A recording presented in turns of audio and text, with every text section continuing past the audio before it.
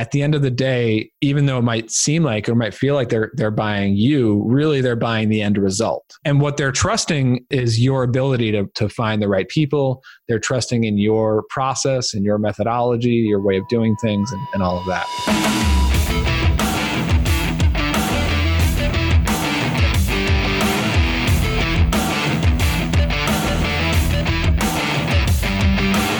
Welcome to episode 9 of season 6 of Live in the Feast. I'm Jason, aka Rez, helping you grow your business by having a conversation with someone who's been there, had success, and built a business designed around the life they want to live. That's Live in the Feast. If this is your first time listening, hit that subscribe button so that you get notified each and every time a new episode drops. Live in the Feast is in your podcast app of choice. If it isn't, let me know. I'll get it there. If you've heard the show before, leave us a review on iTunes or drop us a comment in Breaker or Castbox. Today's co-host is Brian Castle. I've been chatting with Brian now for 5+ years. I discovered Brian when I searched for ways to stop being a generalist developer and become a productized service provider. Brian is founder of Process Kit and Audience Ops. He's also founded and sold Restaurant Engine and Hotel Propeller. He started his career as a freelance web designer, transitioned into building productized businesses, and now has built a few small products as well. In this episode, we dive into how to transition and find your first client when you are going from a generalist service-based business into a productized service. We talk about pricing strategies during that transition, and Brian shares something that's a bit unexpected and counterintuitive for those that are providing services to clients. This is a great one. So let me just shut up, and here's Brian.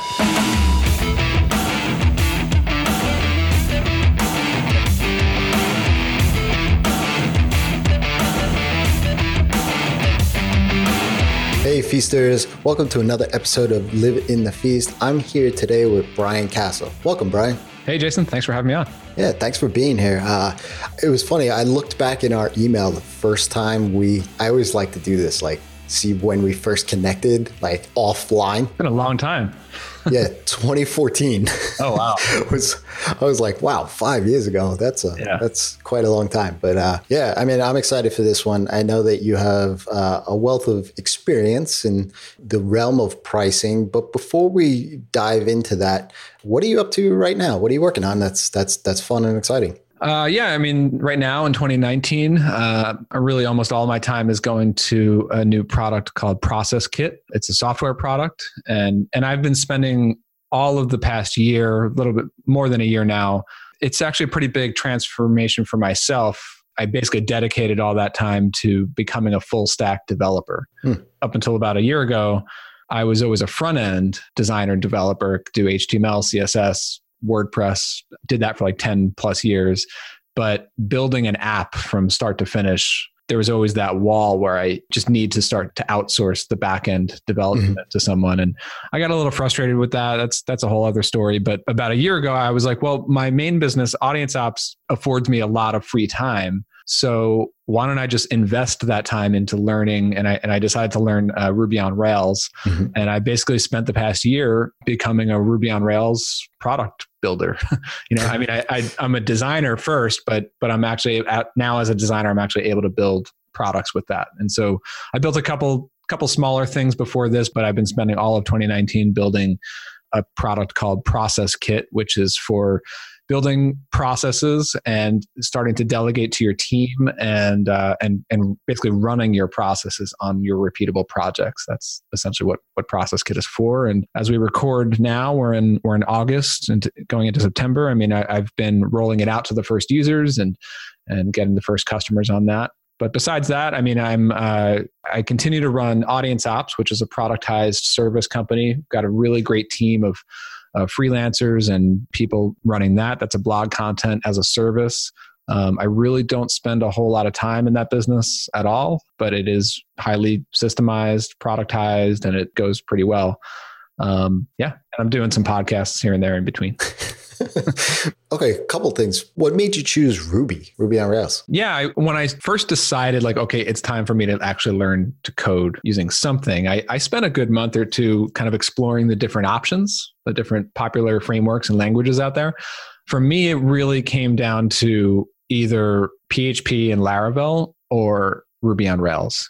And, I didn't want to go to like the newer, trendier frameworks, like, I don't know, like Vue.js and React and like that. First of all, it's probably too complex for me. And second of all, I don't trust the newer stuff. I want it to be around. Like, so I decided to stick to boring, old, but tried and true and very popular frameworks because I know that those would be easier to learn because there's a huge community around them. I settled on Rails because it's basically in version 6 now. When I started, it was in version 5. But you look at like a Vue or something, that's in like version 2 or something. I don't even know, but it's just younger. So I wanted to go to one of these more mature frameworks. I started with PHP and Laravel and went through some tutorials on that. And because I had worked with PHP through WordPress for years, but I actually found that a little bit more difficult to pick up. And I could follow the tutorials, but I had a hard time going and creating something of my own based on what I learned. So then I did a few tutorials with Ruby and Rails. And that, for whatever reason, I was able to get up and running and building my own simple ideas much quicker. And so then I just kind of committed to that stack and I love it. I think it's fantastic. People think that like Ruby on Rails is like dead or not popular anymore today in 2019. Yeah, it's not true. I mean, I think it's fantastic and there still is a very awesome community around it. So yeah, before I entered the WordPress space, I was a Ruby on Rails developer. And I love Ruby on Rails. Like I don't know. It's elegant. It's like you said, I don't know. I was the same thing. Like I came from Java development and custom PHP work before there were frameworks on top of PHP. And like just Ruby on Rails, for whatever reason, like you could wrap your own abstract ideas into an application really easy. I don't know why, what it is about that, but it just made it so much easier.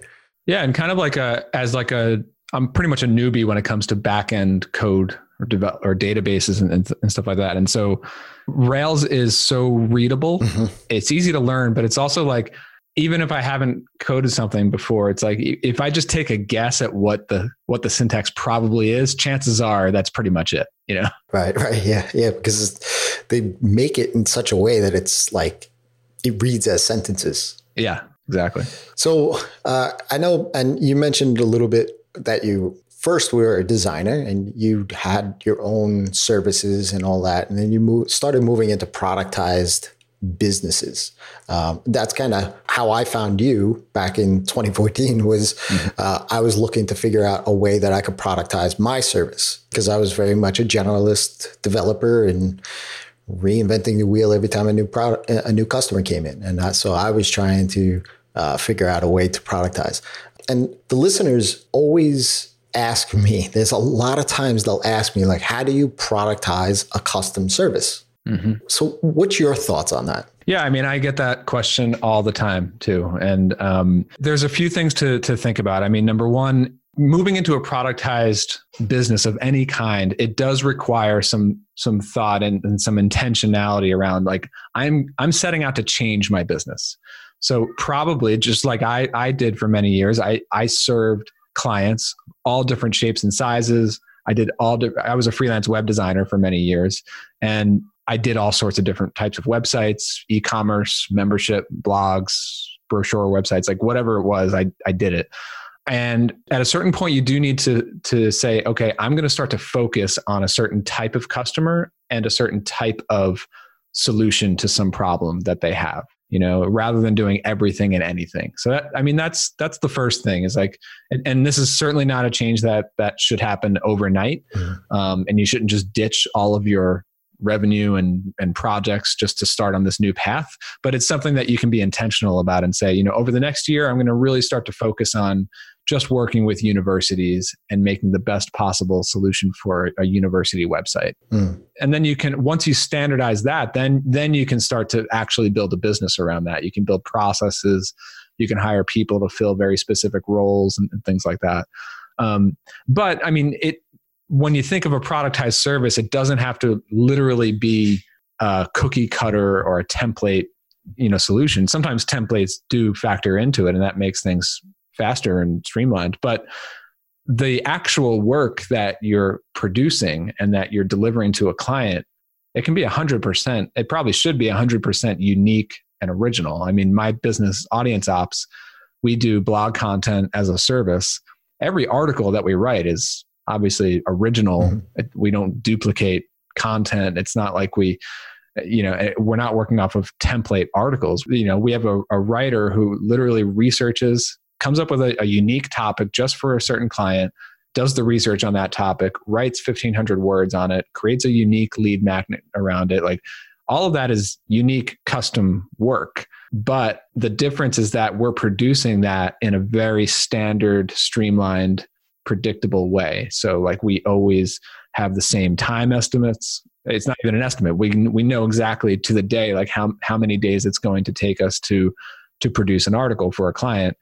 And we know it goes from a writer to a copy editor to an assistant to the manager who sends off the email to edits. And then we follow the same procedure for the creative process, but the output is original, if that makes sense. Yeah, totally makes sense. The other question that comes up around that is also like, well, my clients want to work with me because I'm so talented, or they trust me, or they think they believe in my personal skill, and they won't trust, or they won't buy what my business offers. They want the person. Mm-hmm. And you can grow out of that too. I've done it. I mean, anybody can do it. And you see this happen all the time. And I think the thing is, at the end of the day, even though it might seem like, or might feel like they're buying you, really they're buying the end result. Right. So you can put together people who are even more talented than you are at the thing. I mean, I wouldn't write articles for my clients, and they wouldn't want me writing their articles because our writers are so much better than I am,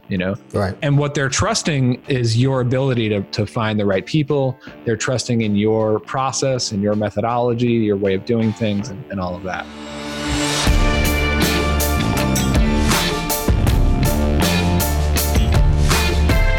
Brian's first point in this whole transition, this whole process, is to intentionally work with one particular client and find the best solution to deliver to that client. He goes on to say that you shouldn't ditch all of your work either. That's a big myth out there in productizing your services. But what he says is that over time, the focus of your intentional work will start to swing your business towards becoming that go-to resource for that particular client. This is the most asked question I get around productizing services, as well as deciding to niche down. Not going to lie here, it takes a ton of work. Nobody said it was easy. To be honest, for me anyway, it felt like I had a side hustle again. If you want worksheets, exercises, and the ability to create that laser focused and precise solution and not have it take years like myself and Brian, head on over to feastcourse.com today. As a member, you'll get the processes, the templates, not only to figure out who your ideal client is and the services that you can provide for them, but you'll learn how to figure out the price to put on those services. That makes it a complete no-brainer for the client. You'll also learn how to systematize and productize the bits and pieces of your business so you know exactly how to deliver your solution. I want to invite you to check out Feast. If you use the code PRODUCTIZE at checkout, you get your first month for only $20. Feast is the community and resource hub for developers and designers ready to get off that project searching hamster wheel and actually run the business that you set out to build.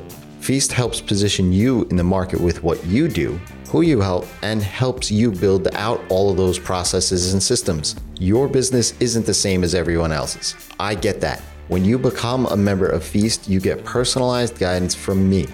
It is essential to meet you where you are and make sure that you are getting the exact tools so that you don't get lost in that shuffle. The moment you sign up, we're going to have a chat so that I can create a custom syllabus of resources within Feast to meet you where you are.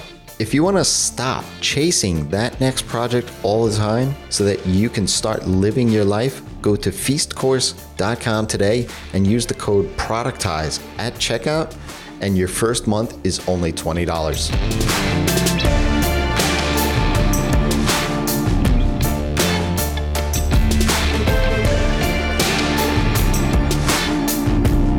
that's essentially how I've shaped my business, is that everything else around it, it's a very standard process of how clients come in, how they're managed, how they're onboarded and offboarded, the delivery, all of the rest of it.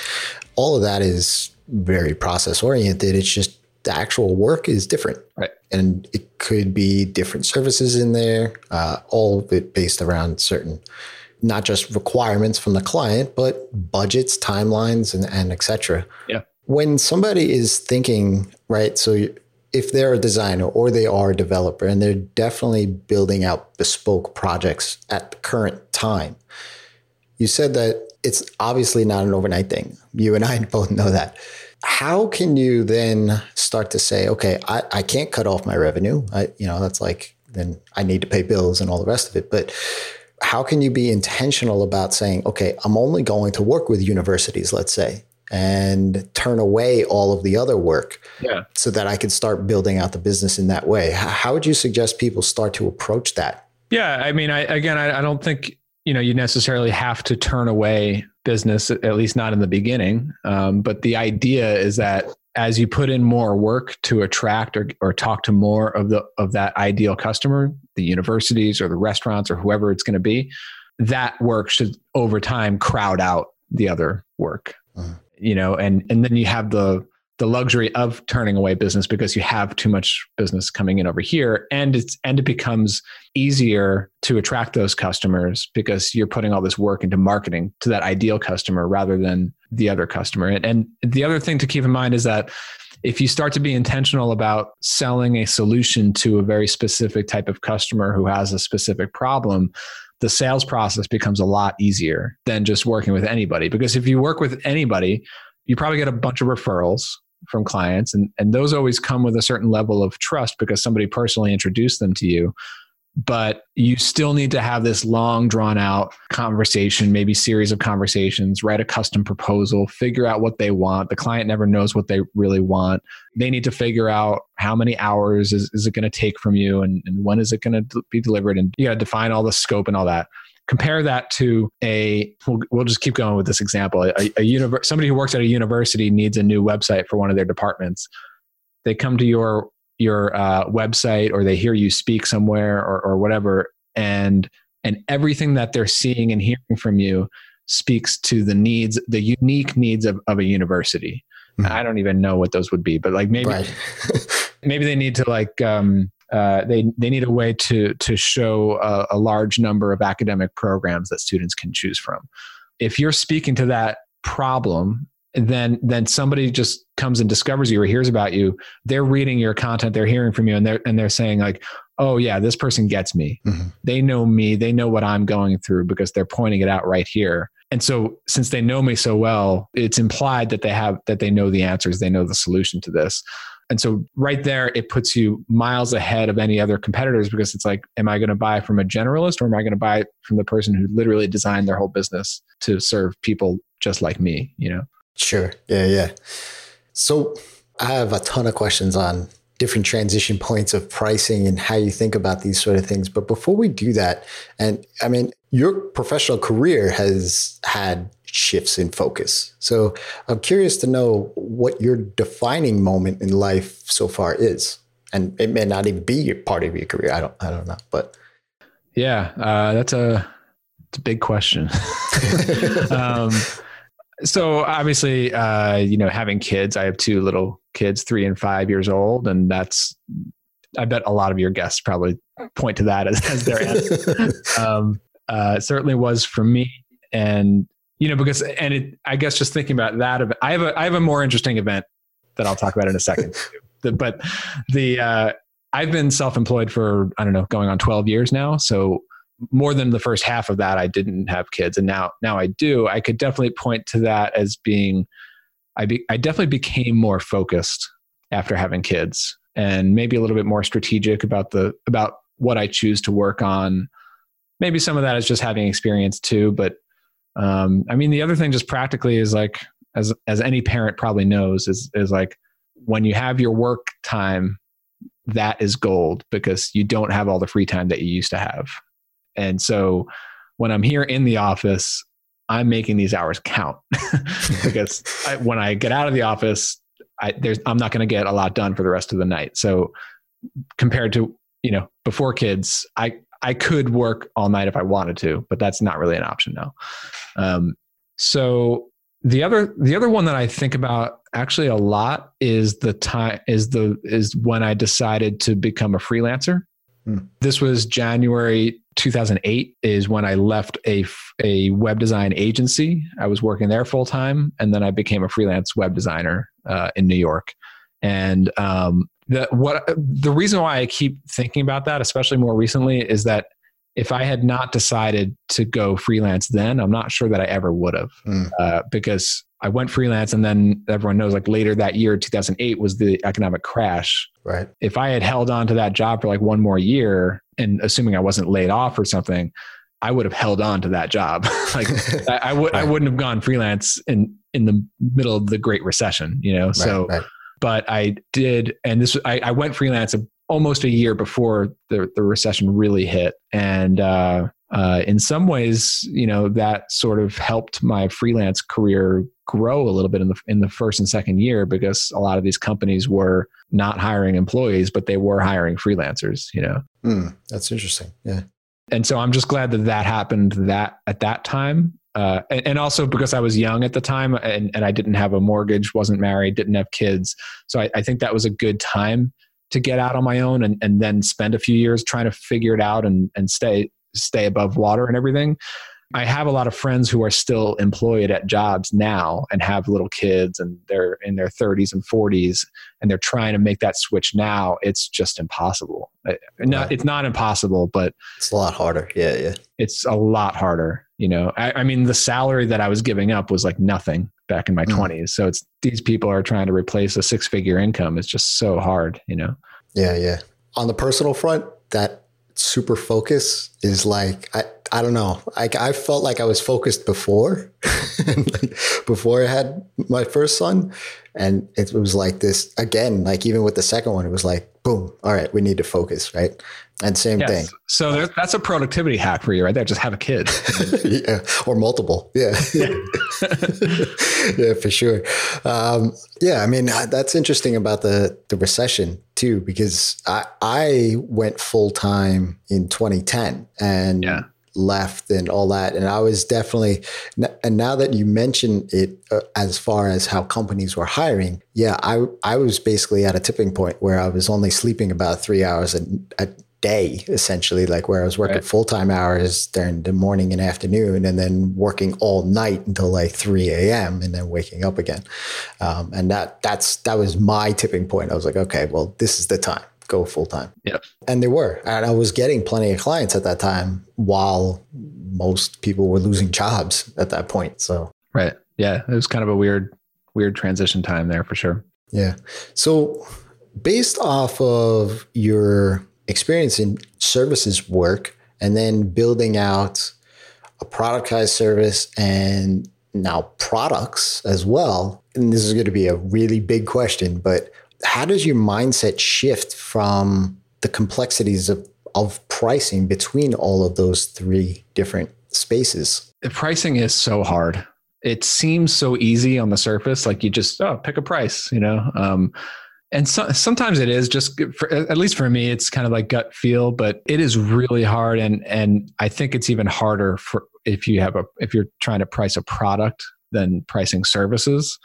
It's really strange, but like, with selling services, you can charge a lot more in terms of dollar amounts, but at least in my experience, that's easier to ask for a higher dollar amount and actually easier to close a big contract than it is to sell a $49 a month software product.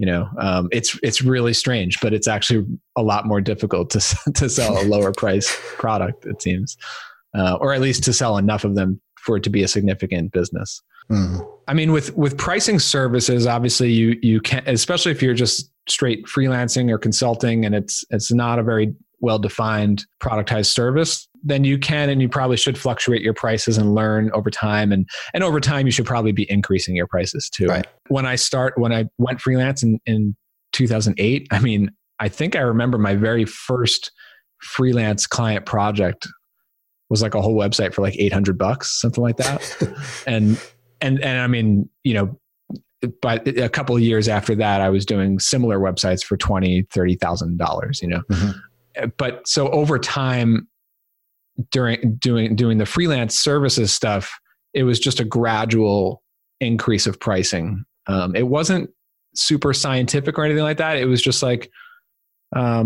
sometimes it was just like, hey, let me try to price this $1,000 or $5,000 more than I did the last one and see what happens. And because I was doing like different proposals for clients at that time.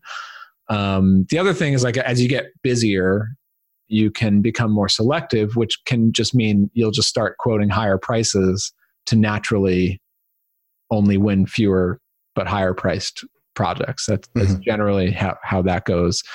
But then later, as I started to get a little bit burned out on the generalist project work, and I wanted to go to more productized stuff, I was getting into building my restaurant engine business and things.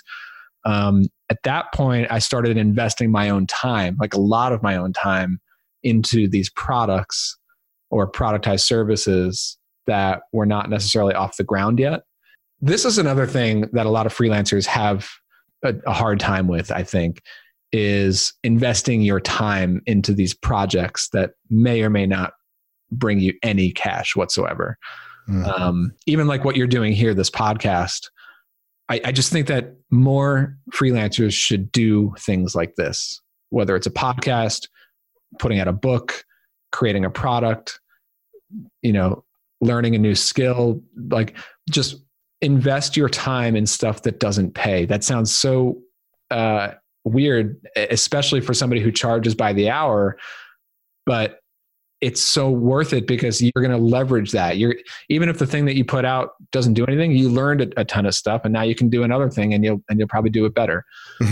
Or you put content out, and maybe you can attract an audience, and then that can make things easier. So I highly recommend investing your time and not being worried about making money from that time. Obviously, you need to pay the bills, but if you want to change, if you're happy doing project work, that's great. If you're not, and you want a better or bigger or different type of business, then you will need to invest extra hours into something else. And that might mean cutting down project work so that you can work a week, or it might mean working late at night or working on weekends. I mean, I did that for years, before Absolutely. Everything.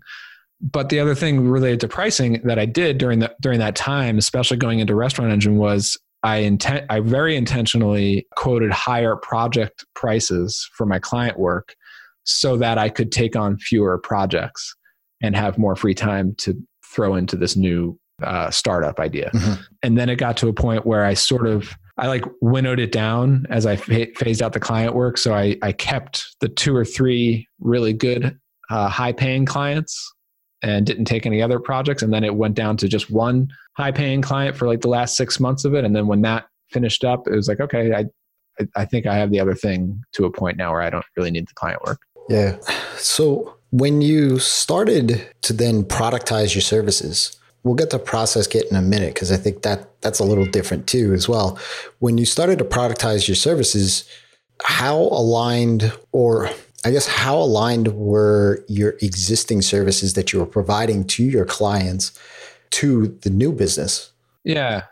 I mean, I personally took a little bit of a weird path to get into it, because I started with this business called Restaurant Engine, which was a website builder built on WordPress, but it was for the restaurant industry. And when I started out that business, I didn't really start it intentionally as a productized service business. I didn't really have a concept of what that was. I was just trying to build a hosted website, like a SaaS type of service. And I was a web designer, WordPress person. So that seemed like the easiest path for me to have like a hosted subscription service that I knew how to build, or at least I could work with some people and get it built. But what I learned in the first year of that was restaurant owners, small businesses, they don't want this fancy website builder that they can come in and create their own websites. They want it done for them. So then I started offering that as a service to get people to have their website built very efficiently, because it's built around our templates and stuff, and then get them onto this subscription service. But then I hired a team to handle all that setup work and design work for clients. And that's what sort of led me down the path of like, oh, this is actually more of a productized service than it is a software thing, even though we were using our software a little bit. So that's sort of how I came to it originally. And then I continued to scale out that business using processes and people and all that. And then that business I sold in 2015. And the only reason I was even able to sell that business was because it was built around these systems and processes and has a team, and it basically ran without me. And then a new owner is able to continue on with that business without me being in the business. That's the whole idea of building systems and processes. And then the next one that I started right around that time in 2015 was Audience Ops. And that time around, that's when I really went like I doubled down on that idea of, okay, I'm going to build a productized service business from day one and build a team. And I didn't build a large team from day one, but I did start selling it as a service from day one with processes and a very clear value proposition and everything. So with the value proposition, is that how you came up with the pricing? Because you could deliver on a specific ROI for the client, or? Yeah. So pricing for a productized service is difficult because you need to balance a few different things. Like number one, it has to be a good value for your target customer. You could sell the same exact service to 10 different types of customers, and it's only going to be really valuable to like one or two of them. So we sell blog content as a service. The average plan is like $2,000 a month. And for a lot of people, that's way too much money. Mm-hmm. For a lot of other people, that's peanuts, and it's too cheap, and they won't buy content for that cheap. But our niche is like the software founder, the small growing software company, and they see it as a pretty good value. And so you need to align that value with your target customer. The other thing in a service business, of course, is you need to understand your costs. So I needed to figure out how much does it cost to have a team of a writer and a copy editor and an account manager and an assistant handling all the pieces that go into producing every article that we do. And then, building in profit margin and then just like how can we make all of those pieces work really, really efficiently so that this thing can run predictably and continue to scale and grow and all that. Yeah, there's so many questions.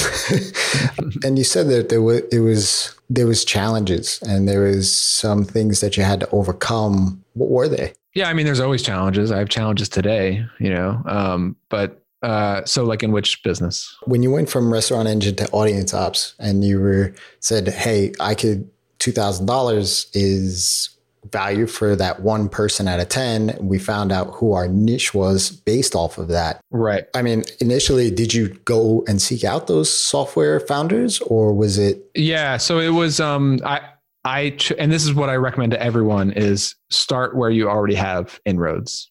Don't try to reinvent. And I learned that the hard way, really. With Restaurant Engine, I was selling to restaurants. I don't personally know any restaurant owners.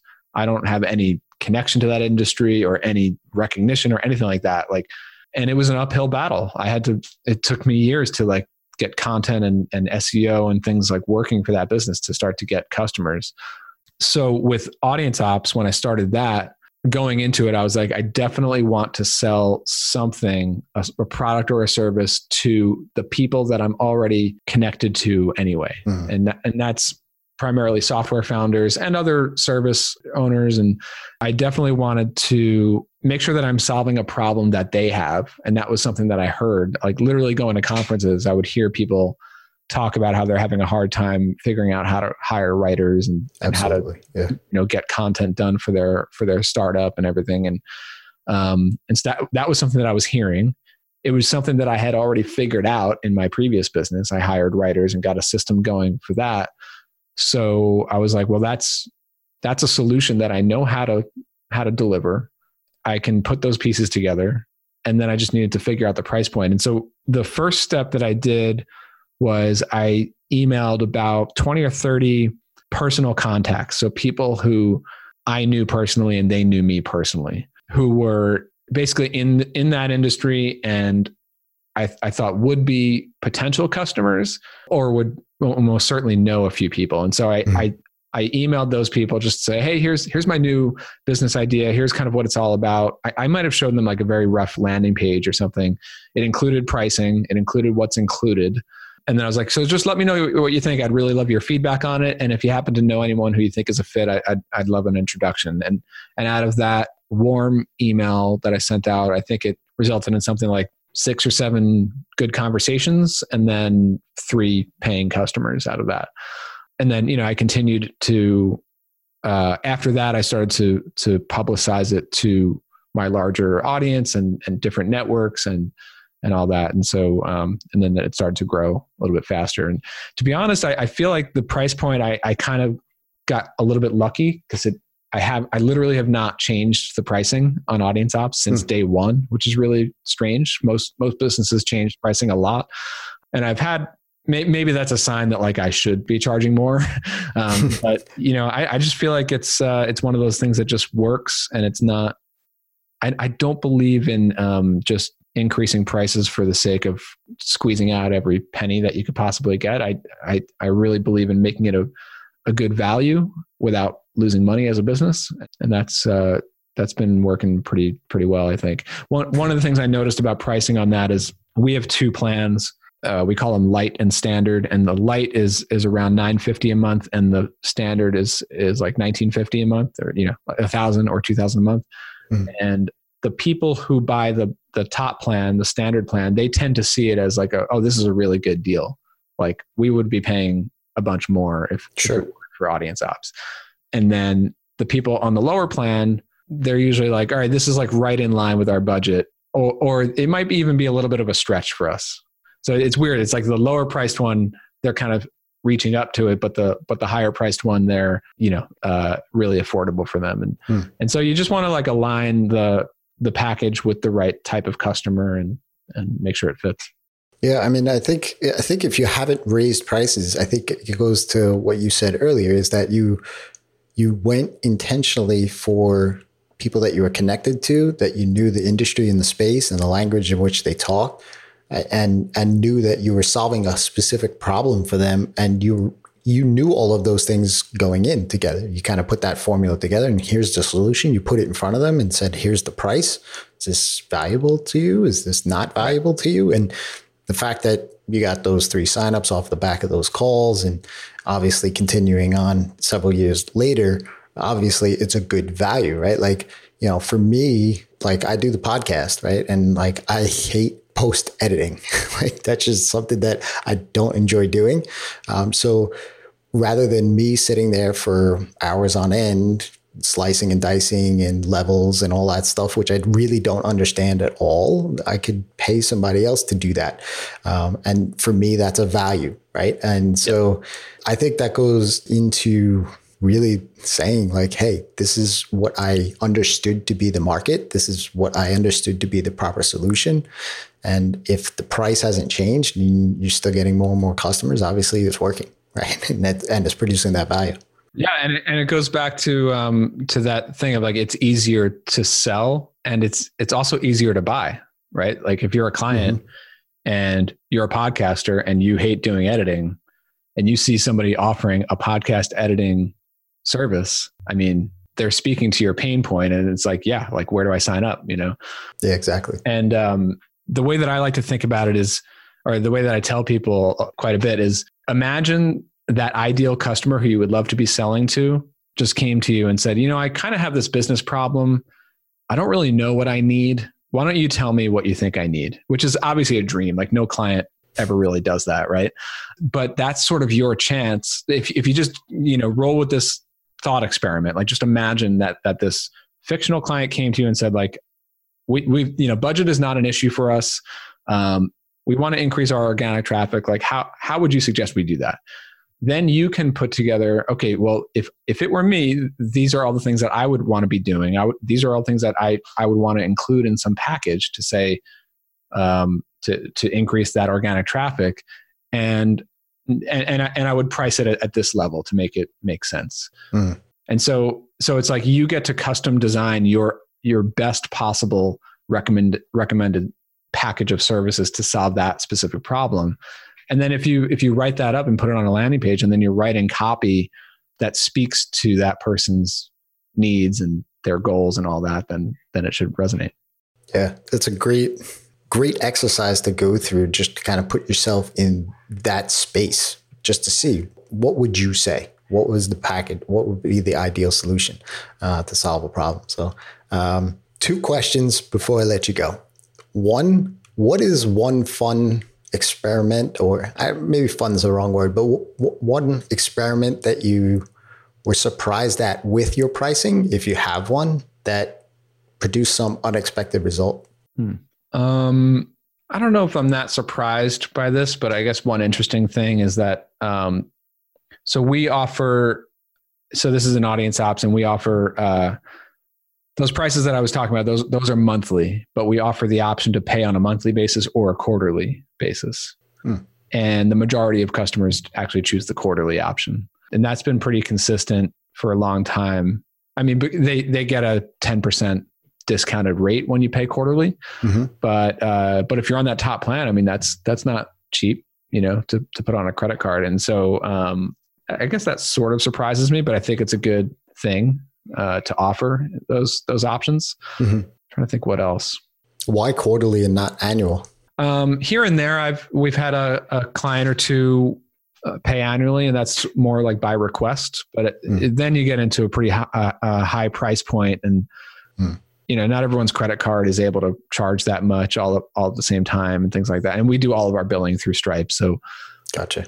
But in some select cases, when it was by request, we did a whole year, or sometimes we did a 6-month thing. But in terms of the available options that almost every client does, it's either monthly or quarterly. So before I let you go, what's up next? I know you're working on Process Kit, and that's rolling out for the next 6 to 12 months. What's up? Yeah, I mean, Process Kit, but just software in general. I at this point, I've literally been working on software for the last year and a half every single day.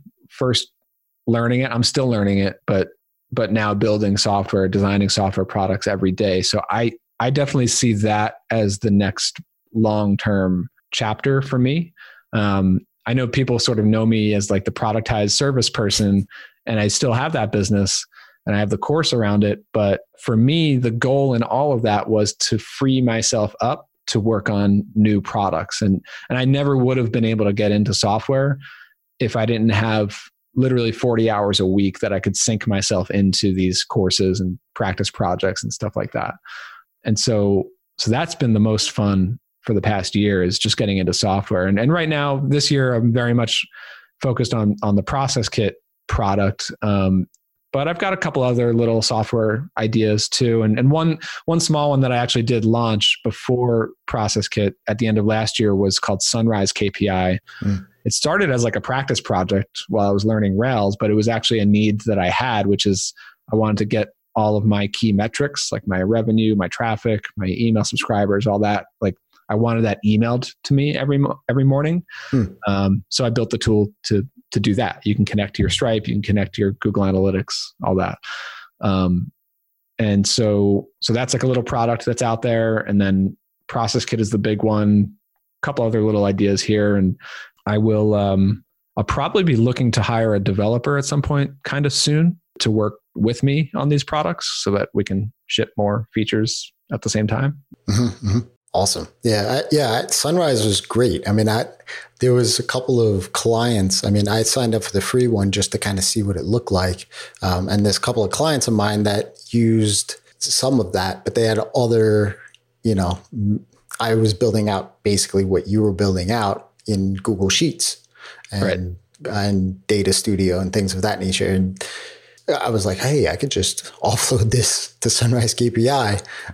But there was just some nuances and some custom stuff that I was pulling from custom databases. And I was like, okay, well, then they're kind of back at the same level, but it's like intentionally very simple. And it's for a lot of people, it's like, it's too simple. But, for me, I just wanted like some key numbers. Yeah, but I have had that request a lot. Like people wanted to, generate reports for clients. And maybe at some point I'll, I do like the idea of working on one product and then taking a break and working on a different one for a month or two and then coming back. And so, maybe at some point I'll get back onto Sunrise and make some improvements to it. Why do you take the break, if you don't mind me asking? Because sometimes it's just, you get burnt out on one project. You're literally looking at the same screen, the same design every single day. But then it's also like, I hear Jason Fried talking a lot about this recently. He's from Basecamp, and I think they call it like TikTok development, right? Where they're like working on one thing for a while, then they're working on another thing, and then they come back to the first thing. And I like that idea because it's not like I take a break to go take a vacation. I mean, I do that too, but taking a break and working on something else, you can use different creative muscles. You're solving different problems. You're learning a whole bunch of new stuff. And then you can take all that you learned, and it's like you come back to the first project with fresh perspective, fresh ideas, Mm-hmm. Yeah. No, makes sense. Awesome. Well, again, this was fantastic. Brian, where can people reach out and say thanks?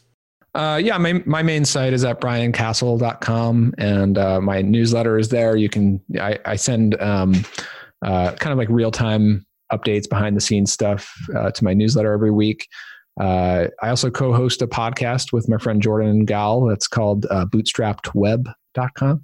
I love that. When we're not too busy or traveling, we can get some episodes out there. So yeah, it's one of the few podcasts that I subscribe to, and I will listen as it downloads. So yeah. It's cool. Great. I love you guys. All right. Well, for everyone listening, definitely we'll link up everything in the show notes. There's plethora of links there to check out. Go sign up to Brian's email list. He definitely does do that behind the scenes look, which is really interesting to see how he thinks about certain things and problems over the course of a week. And he shares some insights, and he says, hey, well, yeah, I'm still figuring this out. And so, the behind the scenes stuff is always awesome. So thanks again, Brian, for being here. Really do appreciate it, and got to do it again. Yeah, for sure. Jason, thanks for having me on. Always a pleasure. And for everyone listening, till next time, it's your time to live in the feast.